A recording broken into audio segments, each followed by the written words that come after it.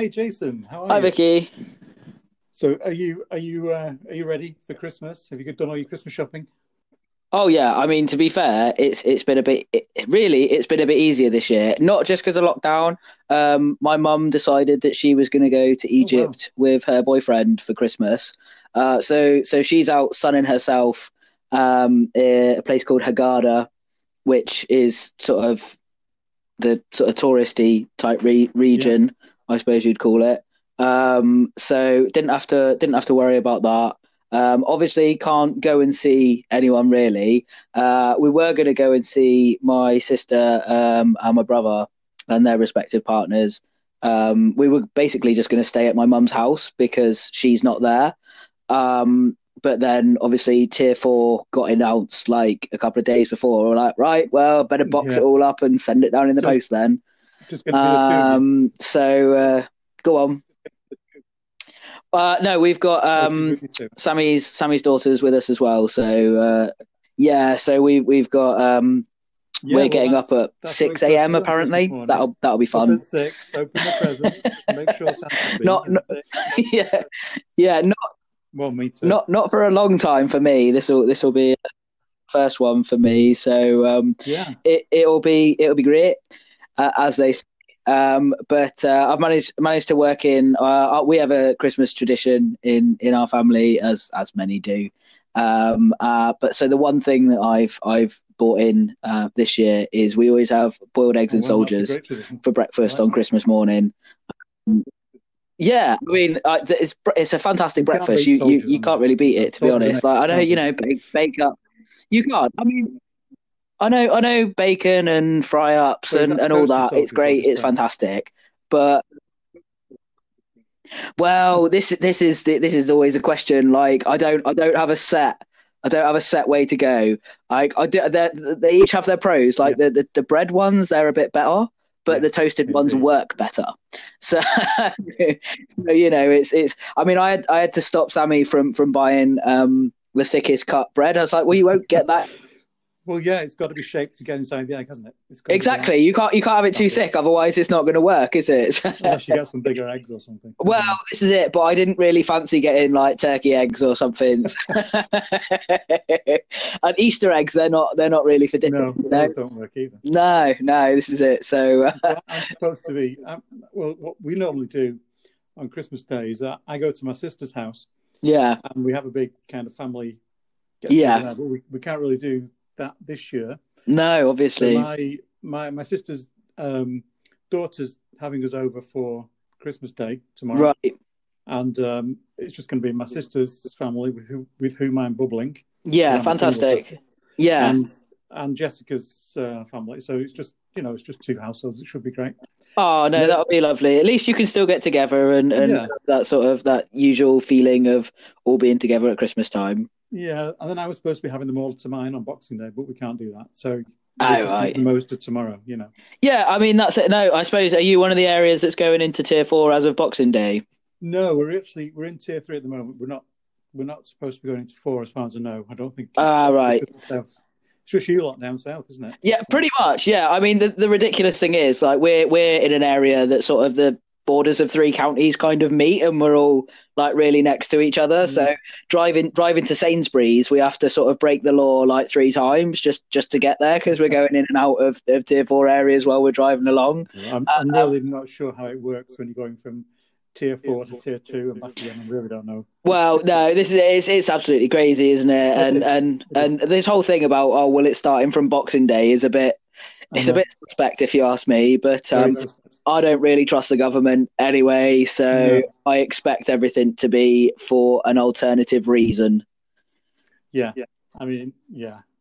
I mean, for me, just be safe and wear your mask and Yeah, do what you think is a sensible thing. I mean, that's pretty much it, really, isn't it? yeah, and I mean, I think that's what the majority of people have tried to do all along is just do the sensible Yeah. thing. And there comes a time when when they did sort of relax all the lockdown measures, and people went and saw family that they hadn't been able to see, and that sort of thing. And now we have a new mutated strain, which is just making Yes, matters indeed.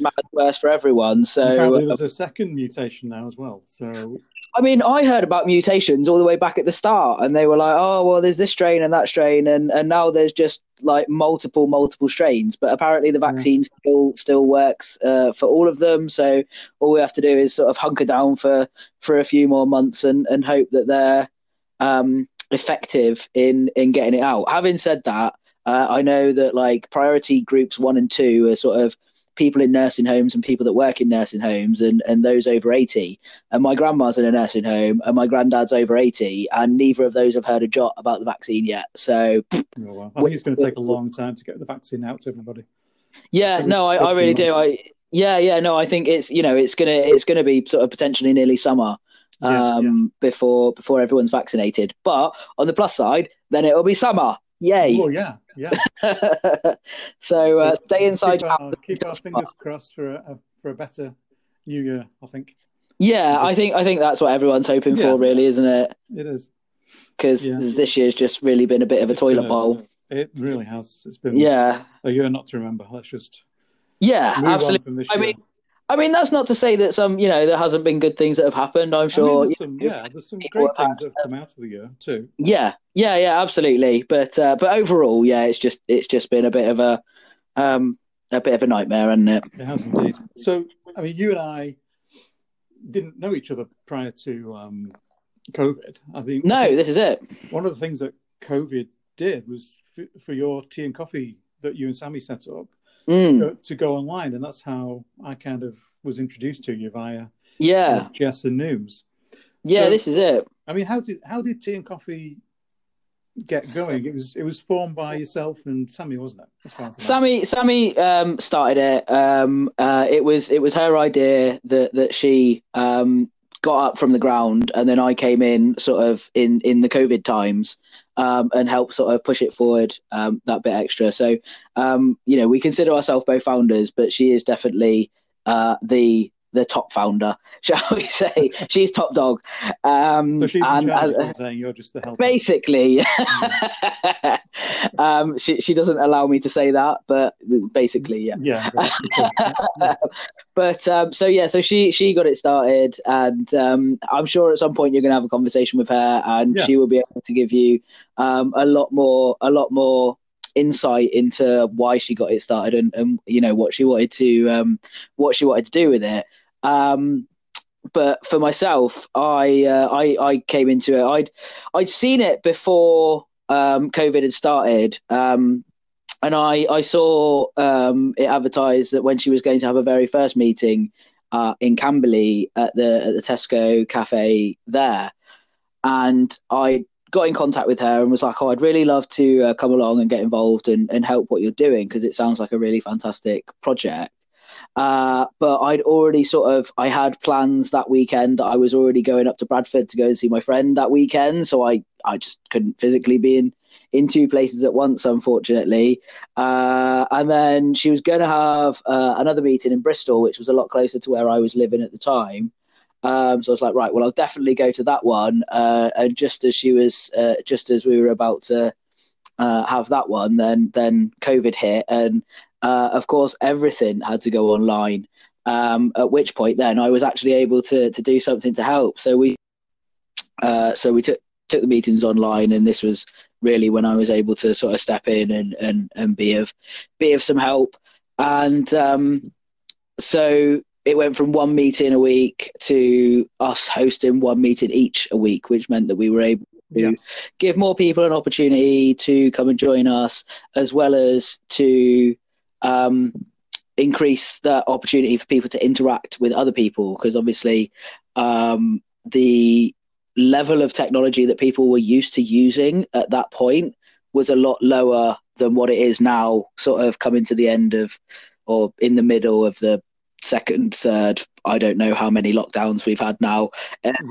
But as time's moved on, I think a lot more people are a lot more au fait with the video calling and group chat sort of technology that we have now. So we've all had to learn how to use these new tools. I mean, I can't remember how many different tools I've been, using for the first time since it came out, into lockdown and stuff. Yeah, this is it. I mean, I was used to making phone calls On the odd occasion, I might Skype someone, but most of us just use text because that's all we needed to do. Yeah. Because other than that, we would see each other and we would interact with each other, and it was fine. But then it became, I'll use was it Facebook video thing, and I used that to have a night out drinking with my friend in our respective homes, so that we could have a night out getting drunk. It wasn't as fun as going to the club on Canal Street, I can tell you that. But regardless, it was one of those things, and then it's progressed. And I've used Zoom, I've used Teams, I've used WebEx. There's others. That's it. And there's so many, and I'm not the only one. There's so many people out there that now we've all become experts in these new technologies. Yeah, this is it. Absolutely. I've even had to teach my 85-year-old mum how to do it. I feel I've had a similar sort of situation when I was living with my granddad and teaching him how to do stuff with his tablet and his phone. And sometimes he still doesn't remember how to answer the phone, but bless him, most of the time he's all right. Yeah, I mean it's the new world, isn't it? It's the new. Yeah, it is. And I say when I was living with him, sometimes I'd be upstairs and I'd be doing whatever on my laptop or what have you, and I'd come downstairs. He's got the TV blaring and he's sat there watching videos on YouTube on his tablet at the same time. How times have changed. I'm sure once upon a time he'd have told us off for doing that, and now he's the one doing it. So I mean, every time I go to my mum's, there's a new piece of technology I have to fix for. Yeah. How do I do this? Okay, well, let me have a look. And then I spend half my time there fixing stuff, and then I have a cup of tea, and then it's time to go home. Yeah, this is it. I do the same when I visit my granddad, and he's I want to order this online, and he hates, he won't use his bank card online. What he'd rather do is me use my bank card online, and then he will transfer me the money from his bank account to my. Very wise man. Yeah, I mean, to be fair, he is. But it's still, he's like, I want you to order this, and I want you to order that, and my insurance is due for renewal, so could you sort that out? So he just basically gets me to do everything that I can. So just call Jason, and Jason will fix it. Basically, yeah, that's how it works. Yeah. So you and Sammy met because of Tea and Coffee? Well, technically, no.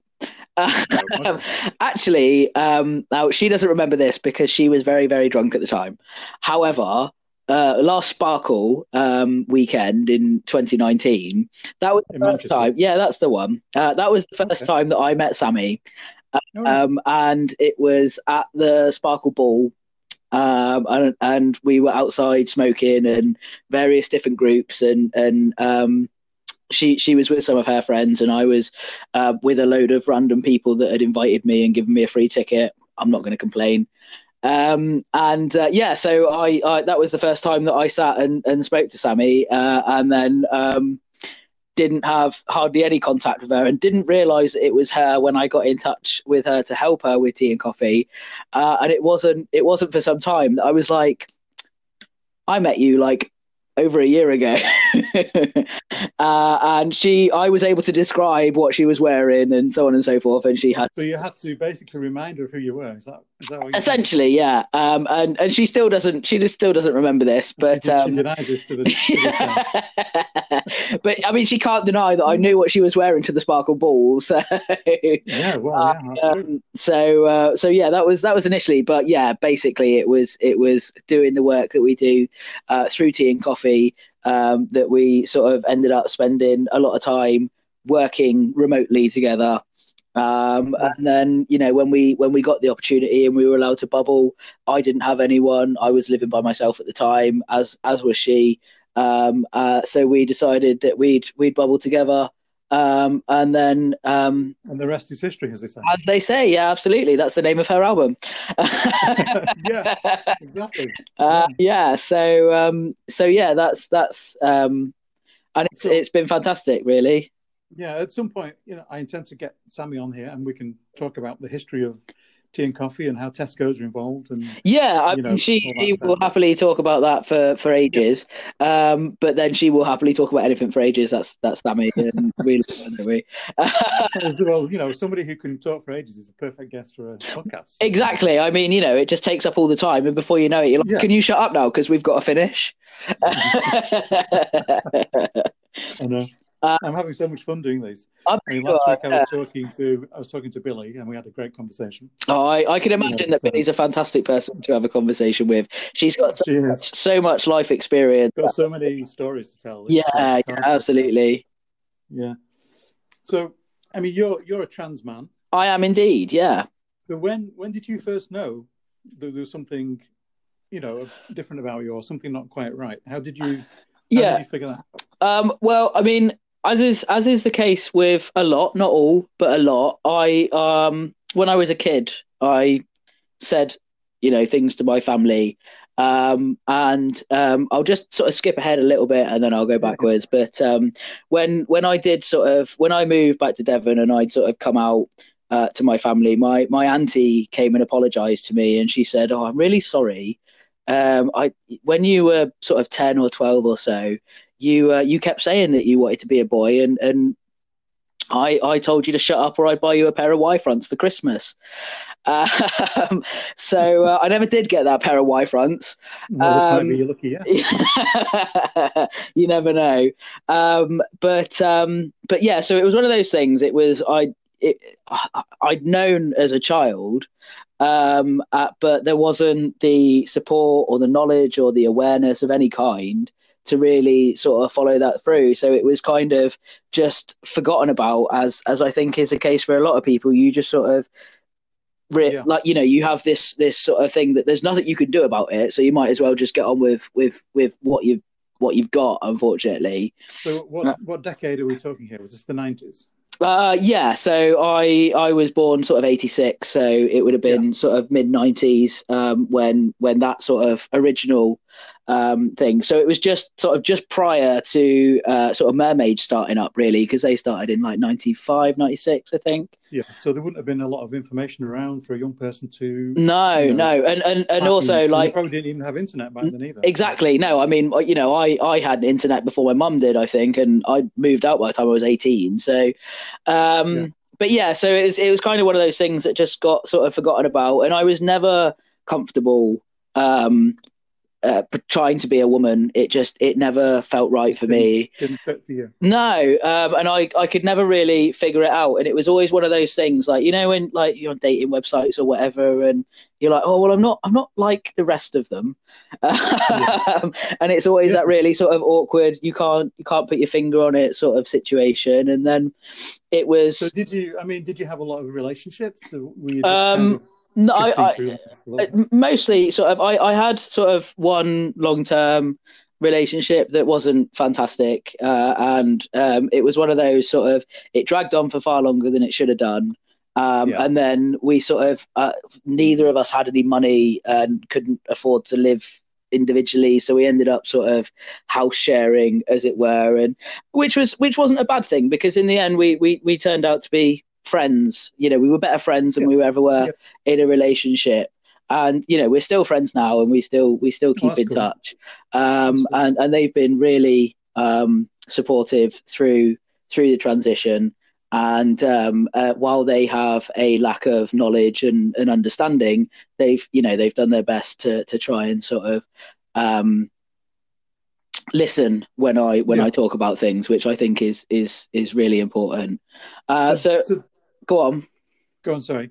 Well, I was it's fine. I was going to say it was sort of my early 30s, really, when I sort of started coming across stuff about the gender spectrum on sort of social media type stuff, and through that I kind of sort of went from, oh, maybe I'm gender fluid, and then I realised that I'm not, because I'm really not feminine, and then I sort of thought, oh well, maybe I'm non-binary, and for a while I sort of thought that was the gender identity that was where I would fit in, and then it really sort of occurred to me that I'm really not. I'm really just a man, and I just need to, understand myself.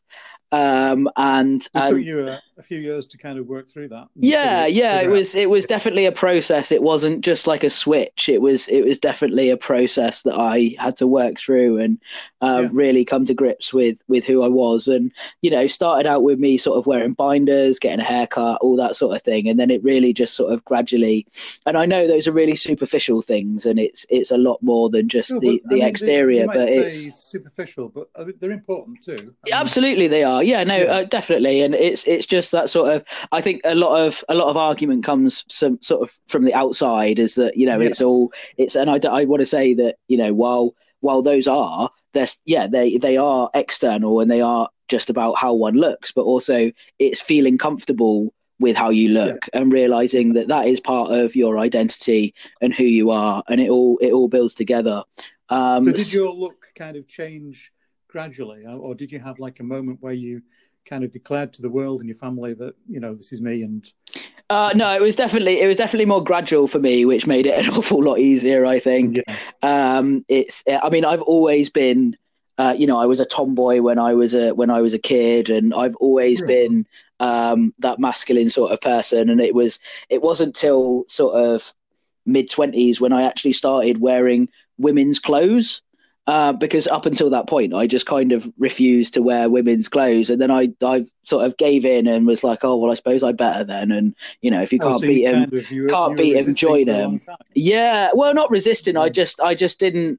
It never really made sense to me, any of it as such. So it was just sort of that. Oh, I'll just give in, and I'll just be the person that everyone sort of expects to see, and that sort of thing. And then, so it probably about sort of, I don't know, 10 years or so that I was, not even that really, that I was sort of trying to fit into, this cis identity that I thought I had.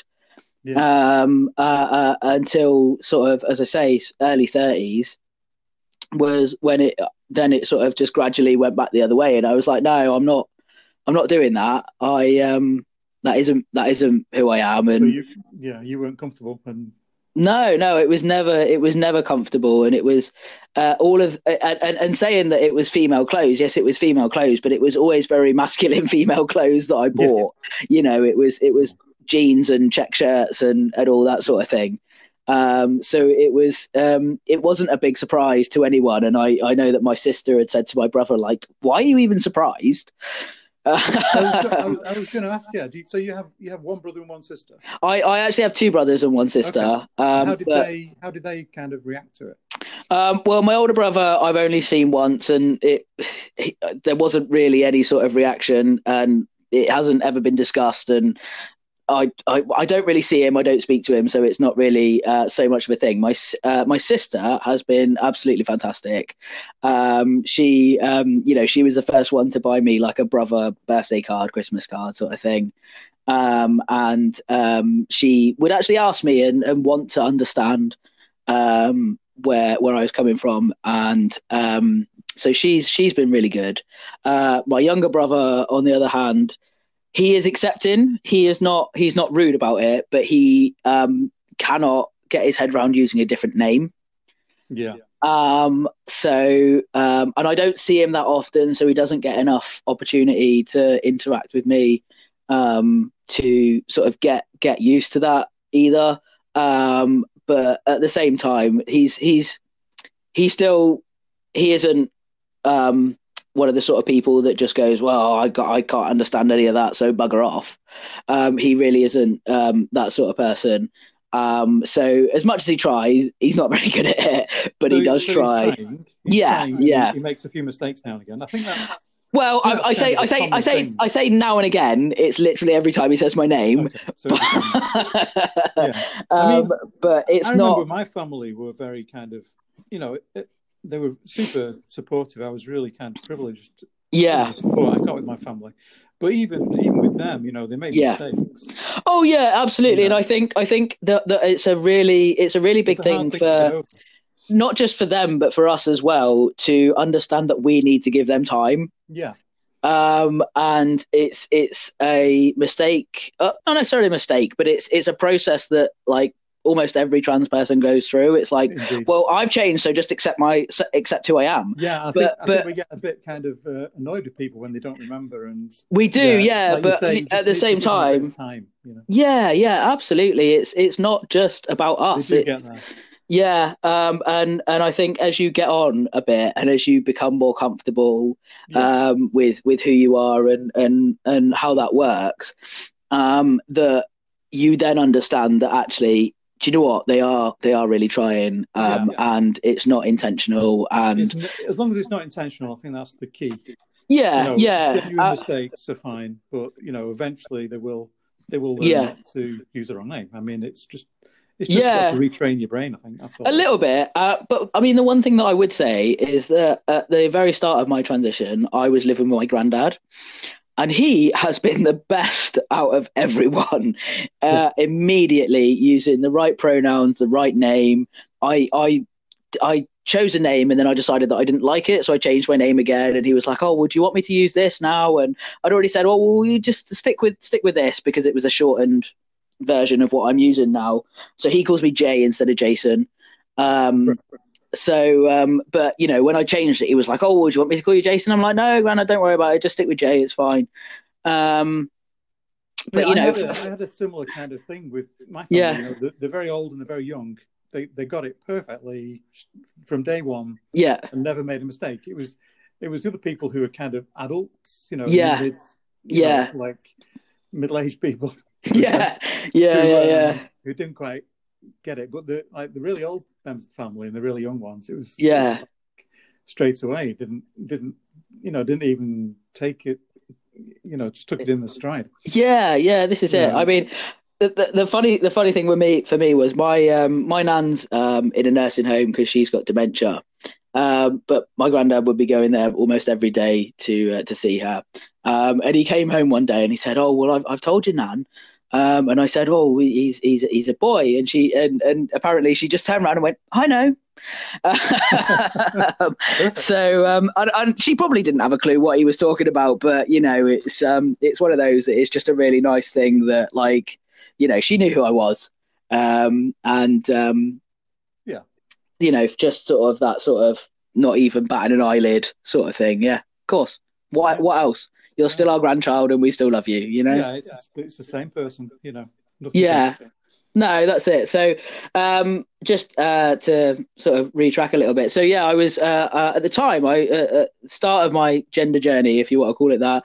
I was living in Manchester. I was living in Oldham. I was working as a civil servant, but I was lucky that they were sort of offering voluntary redundancies, and I wanted to.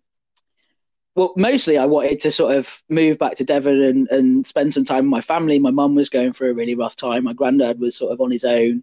So it was just sort of, oh, well, if you want to pay me to leave, fine. I'll take some time out. I'll go and spend some time with my family, and sort of, reacquaint myself with them, because I hadn't really spent much time with them over the sort of the 10, 12 years previously. So you moved back down south?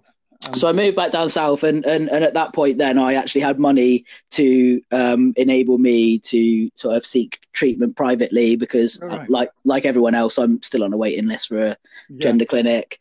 So, I mean, you moved back down south with a job as well, presumably, did you? No. I moved down without one, but I just got sort of within a week of moving, I'd managed to get a part-time job in a coffee shop as a barista. I wasn't looking for anything serious or heavy. It was just something to keep a bit of cash flow coming in, so that I could do bits and pieces. And I'd started doing driving lessons, because I'd never needed them. I'd never needed a car living in Manchester, with all the transport and everything up there. It's just not necessary. But living in Devon, if you're in the centre of town, there's lots of transport links. Yeah, this is it. And and even if there isn't, like, the taxis are 10 a penny and cheap as chips up there. Yeah. So and I had a decent income at the time, so it didn't really matter if I had to get a taxi back from Manchester at 4 o'clock on a Saturday night. Then it wasn't too much of an issue. But yeah, so I started doing driving lessons and was getting on with just being myself, really, and going through my transition. And I think one of the really one of the things that made it really easy is that I didn't have to tell just, a whole office full of people that I used to work with that I'm trans, and maybe that's a bit of a cop out, and there's loads of them that still think of me as dead name, but at the same time it just made it easier for me, and I was happy with that, really. And the people that I had close friendships with and that I still keep in contact with know everything that they need to know about me, and they're all really supportive, and they're happy for me, and it just cut out a lot of really awkward conversations, and a lot of dealing with people that just probably would never have got it.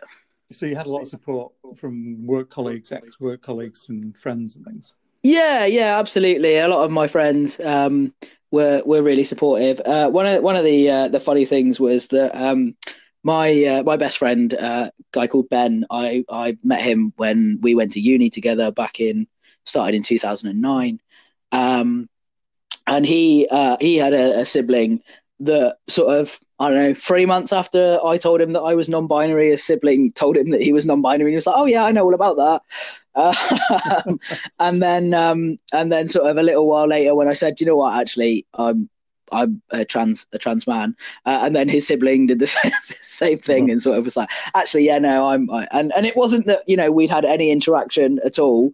I only speak to Charlie when I'm with Ben, sort of situation. But and it was just really funny that we ended up on very similar journeys, just and very close together in time wise. But I just sort of laid all the groundwork so that when his brother decided that was who they were, that's who they are. He was already there. He was already on board, and it was already all fine. Amazing. Yeah, absolutely. Yeah. So, I mean, you've recently been on a trip to Poland, haven't you? Yeah, that was. You just want to explain what that was all about? Yeah, absolutely. As I say, because I'd had redundancy money, I had some money to invest in myself and my transition. So I'd sort of gone to a private clinic and started the hormone treatment, and I had enough at that point to sort of think about getting top surgery for myself. Now it's quite expensive in this country. Yeah. You're looking around about more or less the £8,000 mark.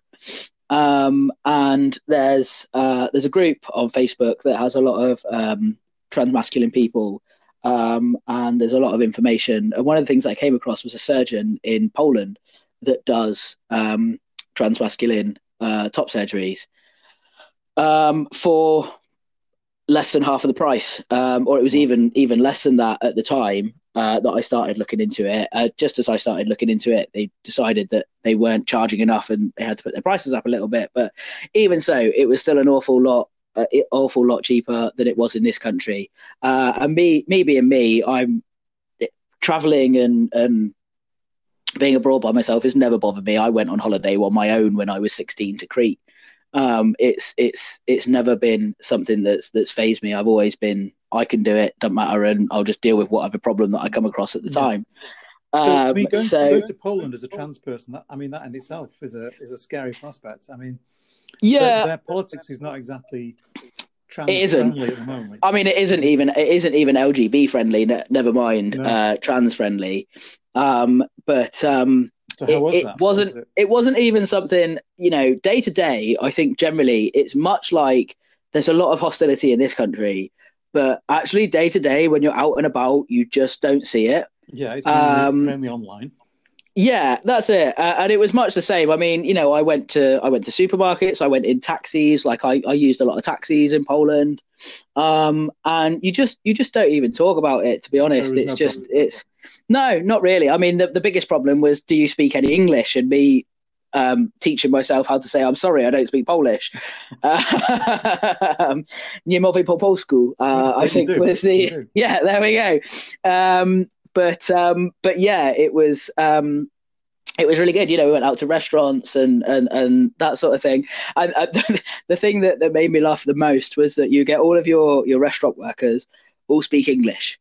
Get in the hospital, night nurses, nobody speaks. Don't speak a word of English, and you're like, okay, cool. We'll figure this out. I mean, for the most part, I was. Language, eh? Well, I mean, I did what I could. Mostly, I was drugged up after I'd had my surgery anyway. So, so they just kept me asleep. It was easier then, wasn't it? So you chose the private route, and you went via to Poland for your surgery. I mean, had you chosen to stay in the UK and use the NHS?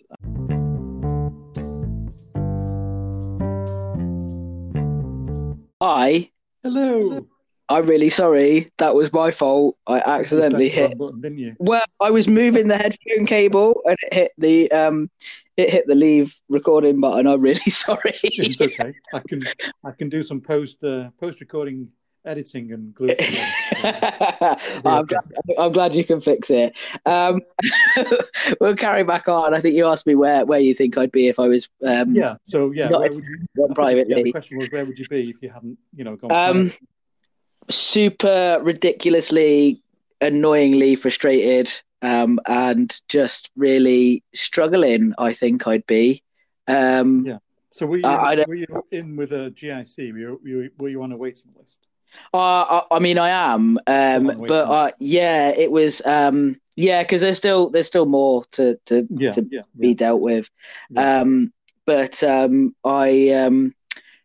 I waited stupidly. I was like, oh well, I'll just wait until I move back down to Devon because surely that'll make it easier. And I never should have done that. I should have just cracked on with it. So I waited until I moved to Devon. I went and saw the GP, and got referred to the Southwest.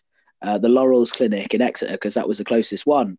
And then they sent a letter back saying, thanks for your referral. Our waiting lists are so long, you might want to speak to your GP about being referred elsewhere. Oh, wow.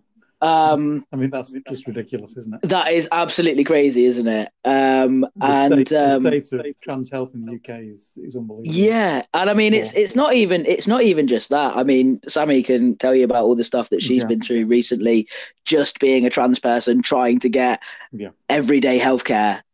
Is really crazy. But so in the end, then I've been referred to Sheffield because I looked at. I'm with Sheffield too.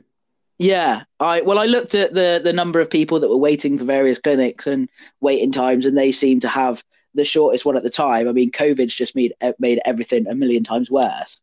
I've barely been on the waiting list like a year at this point. It's like I say, I should have never have waited. I should have just got on it straight away when I lived in Manchester, and I would have been waiting a little bit longer. Yeah, so I mean, you're a year in with Sheffield. You probably got another year and a half to wait. Yeah, possibly. Yeah, to see you first time. I mean, I've just been contacted recently by Indigo, the new the one in Manchester. Manchester 2-year pilot project they've set up. Yeah. So I think Sheffield must have sent them my information, and they got in touch with me. Yeah. I'm awaiting a call sometime in January to, discuss how do I switch over from Sheffield to them. Yeah. It's a lot better system. And it's done actually at GP practices rather than in some central location. So, that's handy. So I think it sounds better. It sounds like they offer more things than Sheffield. Yeah. But I mean, even so, it's still. I really don't know if it's a great idea because it's a 2-year pilot. Yeah, it's where do you? What happens at the end of the 2 years? I don't know. So this is it. I mean, I looked into Trans Plus, which is the one that's operating out of the Dean Street Clinic in London. Right. And at the moment, you're only eligible if you were registered with them before the 1st of January 2020, and a few other criteria. But they're doing a similar sort of thing. It's at Dean Street, but what they're doing is they're putting two appointments into one appointment. So when you go the first time, you see the nurse and you go through all of your sort of history, and then you have a bit of a break, and then you see the psychiatrist and you go through everything else that you go through the gender psychiatrist with them. So you have 2 appointments in one rather than having to sort of just have an appointment with the nurse and come back, and then sort of a couple of weeks later, then they'll get you back in again. They're doing it that way, and from what I've heard, I know there's a member of Tea and Coffee that have used them, and they seem to have sort of gone through the various processes fairly quickly with them, which is really handy. So you're not able to join that? Not at the moment. I'm not eligible. No, I have contacted them, and they said that they might be opening up, expanding the criteria at some point in the future, but they don't know when. So, yeah. I mean, it's fingers crossed. Yeah, I mean, I'm quite fortunate in that I now have a GP that will prescribe my hormones with no problems. They will do my blood test with no problems. Yeah, I'm lucky enough to have the same. I found a really great GP that's prepared to do everything for me, which is great. Yeah, this is fantastic. Yeah, because when I was in Devon, I could only get to one surgery. I tried loads of others, and they were like, "No, you're out of area. We can't deal with you." They just wouldn't do any sort of shared care, anything like that. They were really, really terrible to try and deal with, and really quite upsetting. Yeah. I finally, when I moved to Surrey, and got this GP that I'm with now, I saw the nurse, and she said, "Oh, well, just speak to the doctor and they'll do your prescription and change it over." And I was like, "Yeah, all right."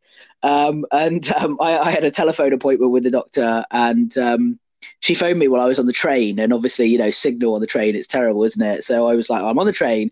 This is the reason." And it cut out, but I'd hardly said anything much to her. And she sent me a text like, "Oh, I put you on repeat prescriptions for your libido." That's great. It wasn't even. They were just like, "Yeah, no problem at all."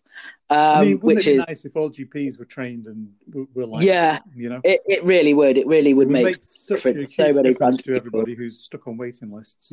Yeah, if GPs could prescribe, hormones during the waiting period before you get to your first appointment, that would be great. It would reduce a lot of anxiety and frustration and worry for a lot of people, and the reality is that it is such an easy thing to do, and it makes such a big difference. Once you start going through puberty for the second time, there are some crap parts of it. I mean, I've got really bad acne all over my chest at the moment, which is just driving me crazy. But the physical changes that you get that give people those social cues so that you're not getting constantly misgendered day to day, it just makes such a massive difference. And that you do, and it's not just the physical changes. There's the emotional side and the mental side of just feeling more balanced because you're on the right hormones that you should have been on all along. It just makes a lot more sense, and it makes you feel brings a lot of peace of mind, and you feel like your true self, which is what it's I think it just brings a bit more harmony to your body, sort of generally. And that can just make a massive difference, really. I mean, if I went private with Gender GP to get hormones. Yeah. I mean, had I not done that, I'd still be stuck waiting. So this is it. I mean, I can't imagine that now because I've been on private prescription hormones for 2 years. So I mean, had I not been able to do that, God knows where I'd be now. Yeah, this is it. And the effect that could have had on your mental health could have been very, very detrimental, actually. Absolutely, yeah, absolutely. So it's good that there are private services out there that people can access, but it's just really awful for people that just don't have the ability to access those services. And I really do feel for people that are just stuck on waiting lists with no idea and no means of contact for the most part. I think if someone is stuck on a waiting list and they can't afford private treatment, I mean, one thing they can do is to look around for a more friendly GP who's prepared to help. Yeah, there are out there, absolutely. You might be lucky and find one, or speak to some other trans person who could maybe recommend theirs or something. That has put together a list of GPs. It doesn't cover the whole country, and it's just from people that they've interacted with, and that they've been able to put this together. But they do have a list of GPs that are willing to do sort of bridging prescriptions and that sort of thing. So there are people out there that can help, and it's just a case of finding them, really. Finding them, yeah.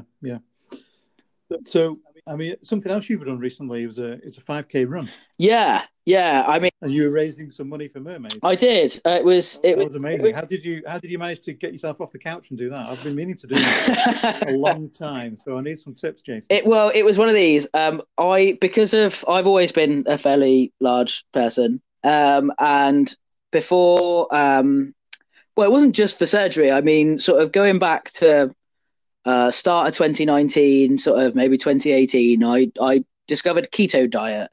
And I lost loads of weight really quickly, and it was fantastic. And it's been a little bit up and down since then.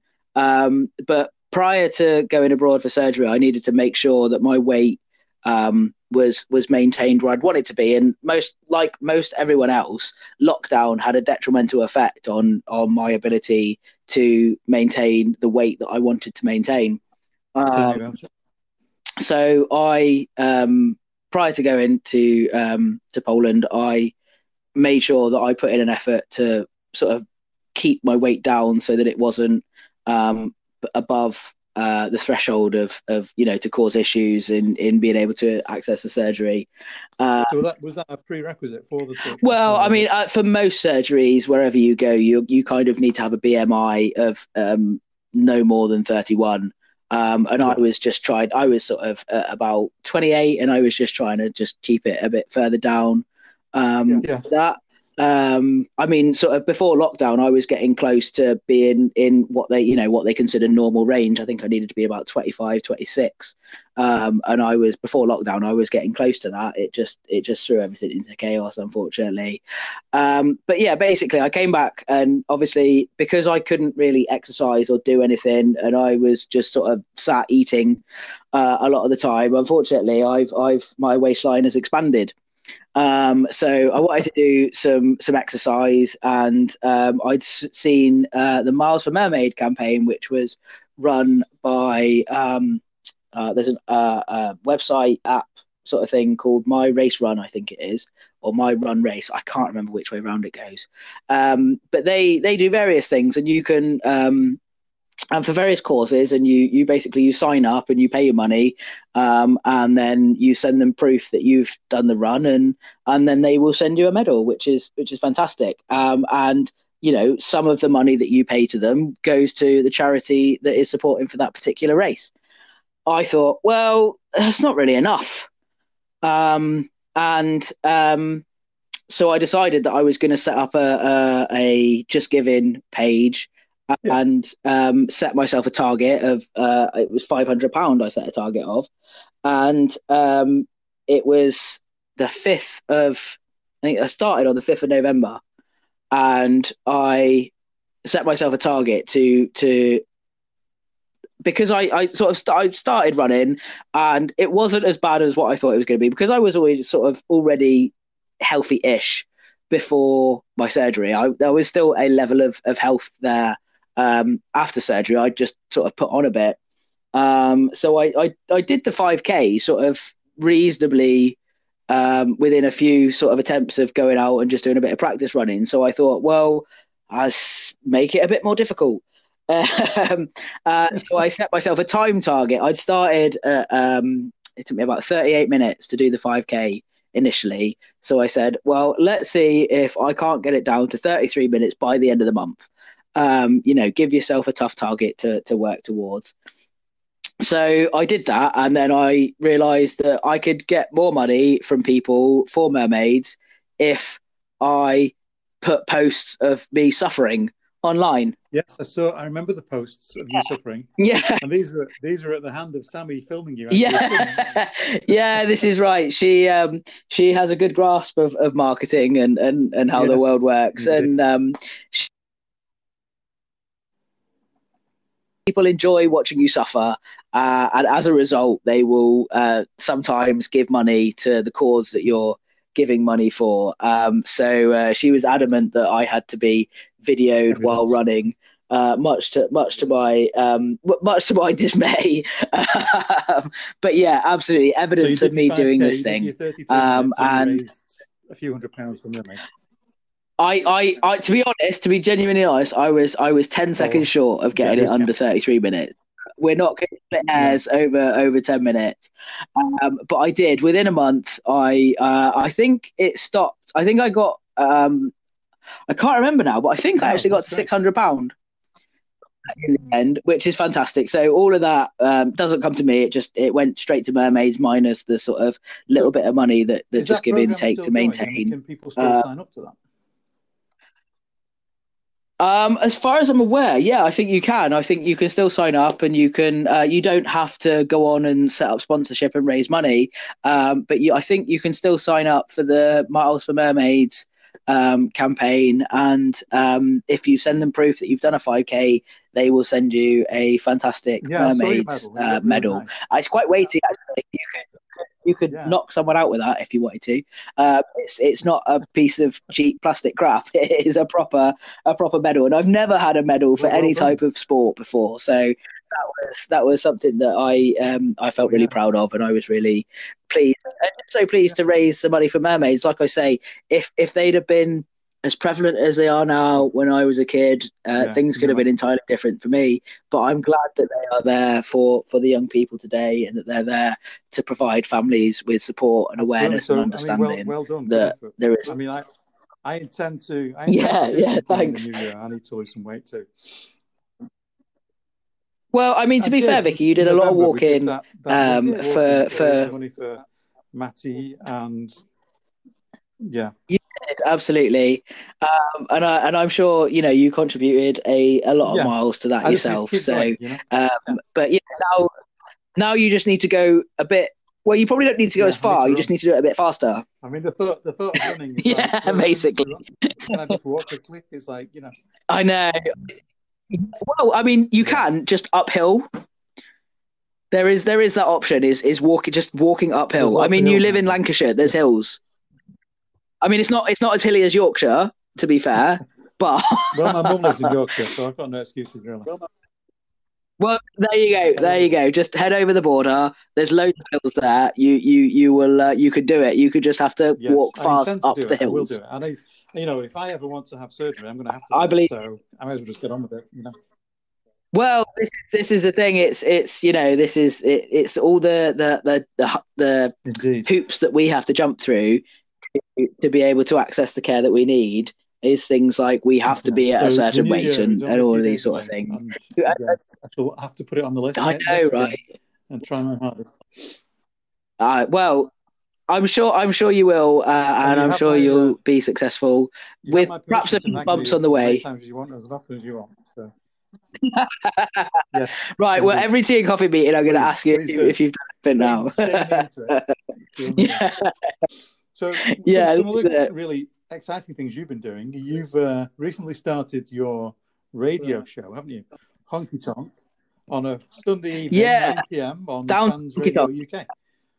So how did you get started with that? Yeah, absolutely. I've listened to all your shows so far. I think you've done. Is it 3 you've done so far? You have. Thank you. Yeah, 3. It'll be my 4th one this coming Sunday.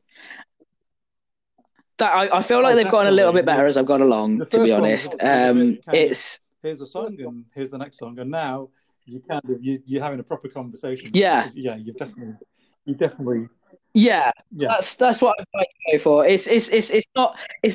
I always say success and improvement is never linear. Sometimes you go up and you go down a bit, but it's all progress at the end of the day.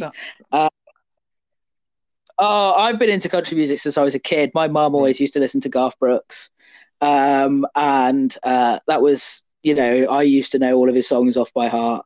I sort of went from different type of music to different type of music and roundabouts. But I got really into a show called Nashville that was on TV a while back, and that had a lot of sort of and that got me back into country essentially. So then I started looking at a lot more recent artists and listening to country music stations and that sort of thing, and finding a lot more. And it's just one of those things that's just sort of stuck. And I've decided that's on. I like loads of different types of music, but if I've got a choice, generally I'm going to probably put country music on. Music artists, aren't there? I mean, I'm going back quite. There are. I mean, Dolly Parton, she's great. Hank Williams, she's fantastic. I love Dolly. Older. I'm not sure how old he is, but is he still around? Yeah. Well, no, Hank Williams, he died ages ago. I think Hank Williams Jr. is still around. He's quite old now, so. But yeah, the likes of sort of Hank and Cash and Haggard and Nelson. Yeah, no, absolutely.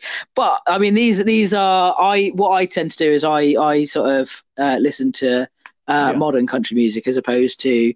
I mean, don't get me wrong, I love Dolly, and she's still recording songs now. I mean, last week I played one of her brand new ones, and it was a lovely little Christmas song.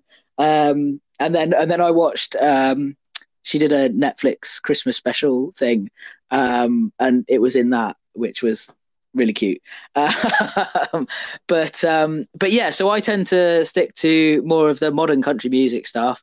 So it's a lot. It's a mix of different stuff. Country music has evolved at every step along the way. Starting from your bluegrass roots all the way through. So now it's a bit more rocky. It's a bit more poppy. And a bit of country all rolled into a ball. Would be country and western. What's the difference between those two? Oh, I don't think that honky tonk is a particular type of music. Honky tonk is a bar. So you would go to the honky tonk bar. And it was one of those things that would always, you hear it in so many different, and whether it's repeated or whether it's just said once, going to the honky tonk or whatever. And there was a song that I've been listening to a lot before I started doing the show. And I think I played it on my second show. Was Down to the Honky Tonk is a song by Jake Owen, and I really like that song, and then I just sort of stole that as the name for my show because I thought it sounded good, and that's kind of stuck now. But yeah, no, a honky tonk is actually just a type of bar. It's also a type of it's also a type of piano actually. Really, the bar. Yeah. So they kind of, there's a kind of a bit of a crossover. So a honky tonk bar used to be one that had a honky tonk piano, and it was a particular type of music that was played there, and then it sort of merged along. So now a honky tonk bar is one that plays country music and that sort of thing. So it's got almost two separate meanings now. It's either a piano or a bar. Go to the States and visited these places. Oh no, unfortunately I haven't. It's on that I would do if I had a lot of money, but unfortunately I don't really have much money at all. Going to the States it's a long way to go, isn't it? And there's so many costs involved. I mean, to be honest, I don't think I'm going to get a chance to do it anytime soon because I know that Sammy wants to go to Disney World with little one, and that's a costly affair. So I think that if we do go to America, we're going to be going to Disney World, unfortunately. I'm not going to get and go to Roundup, the place I used to go to. Well, this is it. This is it. There's always plenty of options, and I'm sure that I'd be able to get a little bit of an extension so that I could go and do some sort of fun stuff. I mean, for me, I've always wanted to do like you can go to like dude ranches and stuff where you can have a go at, lassoing and all that from, country and western bars. They're all over. Well, this is absolutely, they're a lot more common. Like I mean, I'd love to go to Nashville. Not just because of the music, but because of the barbecue as well.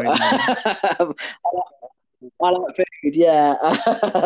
So yeah, it looks like it would be a really fun thing to do. Invites us all over. Well, this is it. I mean, she's got a new giant house now that we can all go and stay in, hasn't she? This is it. It sounds perfect, doesn't it? We just all pile over to Missouri and go and say hi to Billy and go and stay with her and country music bar. That's it. Southbound. That's the one. So are you gonna keep doing your show? So is it like a permanent thing? As permanent as it can be at the moment. See how life goes. I mean, I have got a sort of provisional job offer that I've been offered, subject to vetting and that sort of stuff. But that's will then obviously take up a lot more of my time. So as long as I can still fit in enough time to prepare and do the show, because it's trawling through your library and trying to find songs and putting it all together to do an hour's show, perhaps.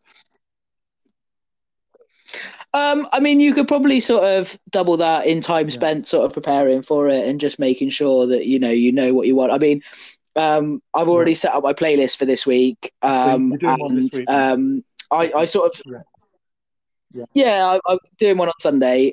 It's post Boxing Day lull on Sunday, isn't it? So it's that horrible gap in between Christmas and New Year. Or do you pre-record? Yes. Yes. I'm not allowed to get into that, unfortunately. But yes, but is the answer to that. It comes across like quality sounds just really good. I'm sure it's a bit of pre-record and a bit of, I'm glad. The other. The magic of radio. That's fine. Right. Well, the magic of radio. Let's just call it that. But no, Trans Radio is a fantastic station. Avril and Lucy have done an amazing job of setting that up and turning it into what it is today. There's so many different DJs and people that they have on there with all of just a whole range of talent just great. Across, from 1920 up until today. There's so much. I've been listening to a bit of Trans Radio as well. It's just on in the background. There's some really good daytime shows on there. It's quite absolutely. This is it, and they just have such a wide range of talent, and so much range of music. It's ridiculous, and it just shows the diversity that a whole group of transgender people and allies bring to the radio station. It really is. And I hope to be able to continue to do the show and to bring more country music to more folks, and hopefully have some people come down and join us in the chat room, because we have a bit of a laugh in there of a Sunday evening. No, it's good. I really enjoyed it. I shall continue listening to your tunes. Yeah, please do.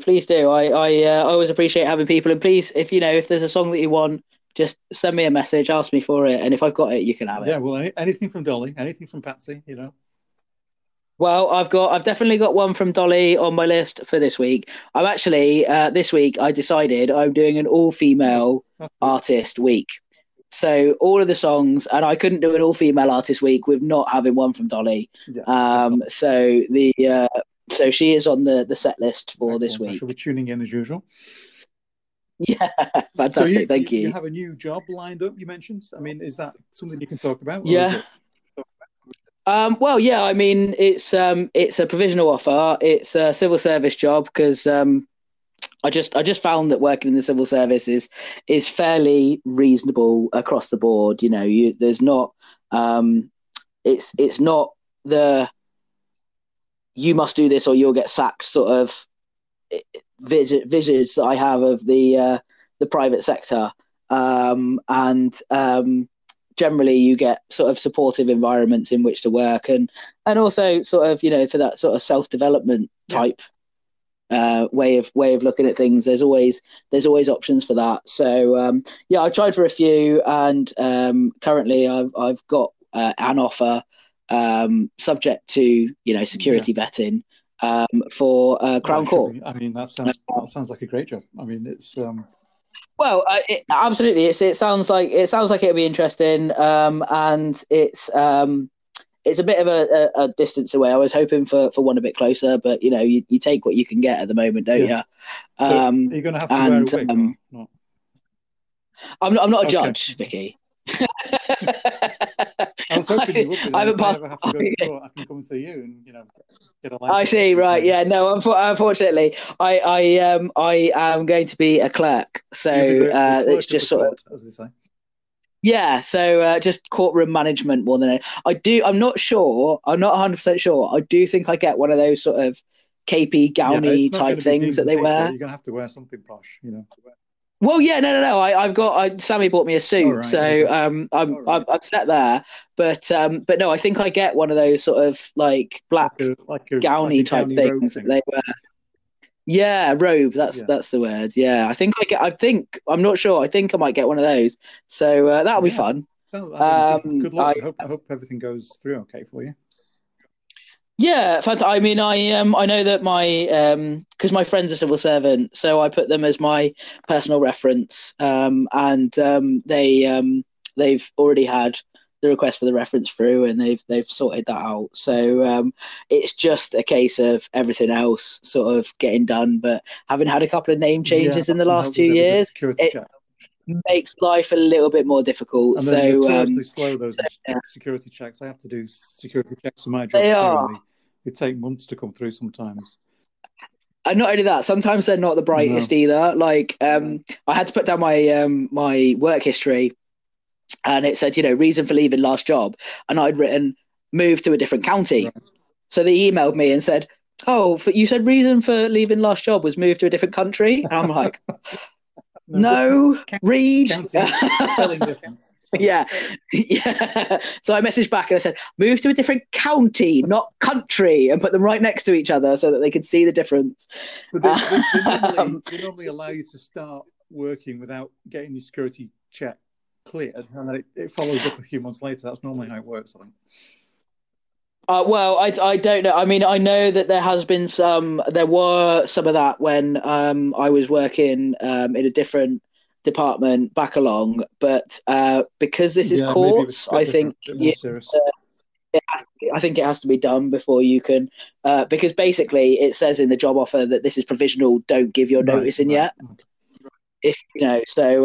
I'm still sort of waiting on that. So fingers crossed. There isn't any reason that I shouldn't. I don't have any cautions, convictions. There's nothing that I've not told the truth about. It could be fine. It's just a case of getting it done, isn't it? And then you can start. Yeah, this is it. So, fingers crossed. It's just getting all the paperwork and the bureaucracy and all that done, and then I should be able to start. And then I'll be like, oh, why do I have to work? You're going to work all the time, then yeah, exactly. You can't win. It's one or the other. No, you can't. I mean, to be fair, I've not had a full-time job since June of last year. So it's going to be a bit of a shock to the system, to be honest. Yeah, you'll be fine, I'm sure. I will be fine. It's just it'll take a couple of months to get used to it. I think. I hear Santa's bought you a nice new present. Sod Santa! I bought that myself. What is it? I've got a motorbike. Yeah, I got it's called a Lexmoto, which is just a Chinese brand. It's a Lexmoto Michigan 125. So it's a cruiser style bike, which is like just super cool. It's got a army green or battalion green, they call it, tank, with a little bit of chrome here and there. So it's black and green and a bit of chrome. I did have a CBT booked because I've not had a motorbike before. But unfortunately, due to Tier 4, that's going to be postponed. And I'm not entirely sure how long that's going to be postponed for. But I got the motorbike so I could get to the job. Because it turned out the bike was cheaper than a year's worth of train tickets. Sure, it is. A lot cheaper. I mean, it's like it was like $3,000 for the train tickets, and the bike was like 1,800. Yeah, so you only have to buy the bike once. Exactly. Yeah, unless you break it. So on your driving license, are you not pre-qualified for a bike? You have to get a separate test, do you? I don't have a full driving license. I was working on getting the driving license, and then COVID, and then I couldn't get a test.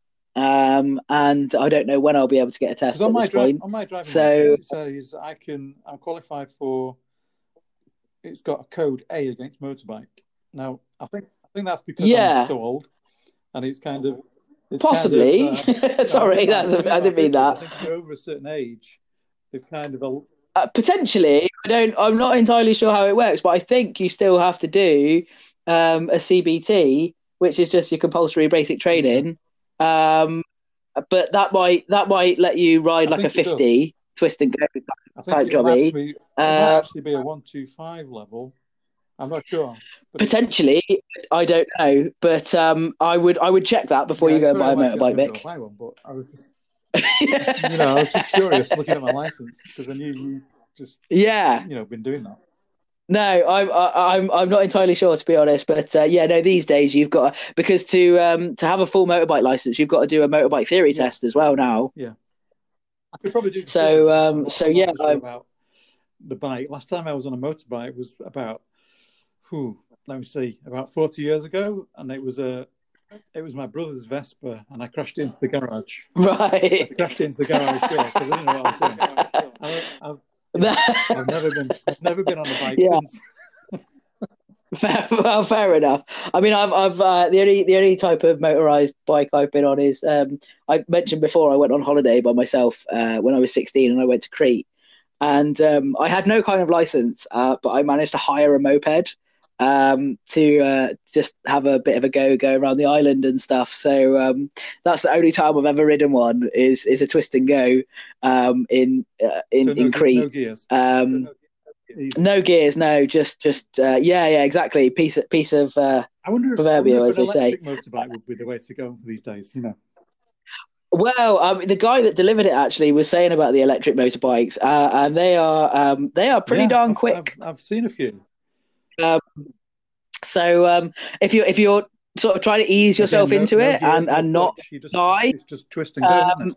Yeah, I mean, it is twist and go, but you know you could also die a lot easier. So well, try to avoid that bit. You know? Yeah, that's the bit you're trying to avoid. I'll probably work on that, but no, it's that they are more simplistic in terms of not having the geared bit. But I think part of that is the fun is getting to figure out how to do all that and then be able to do silly stuff on the road and so kill did yourself. You not fancy to get yourself a Harley or anything like that?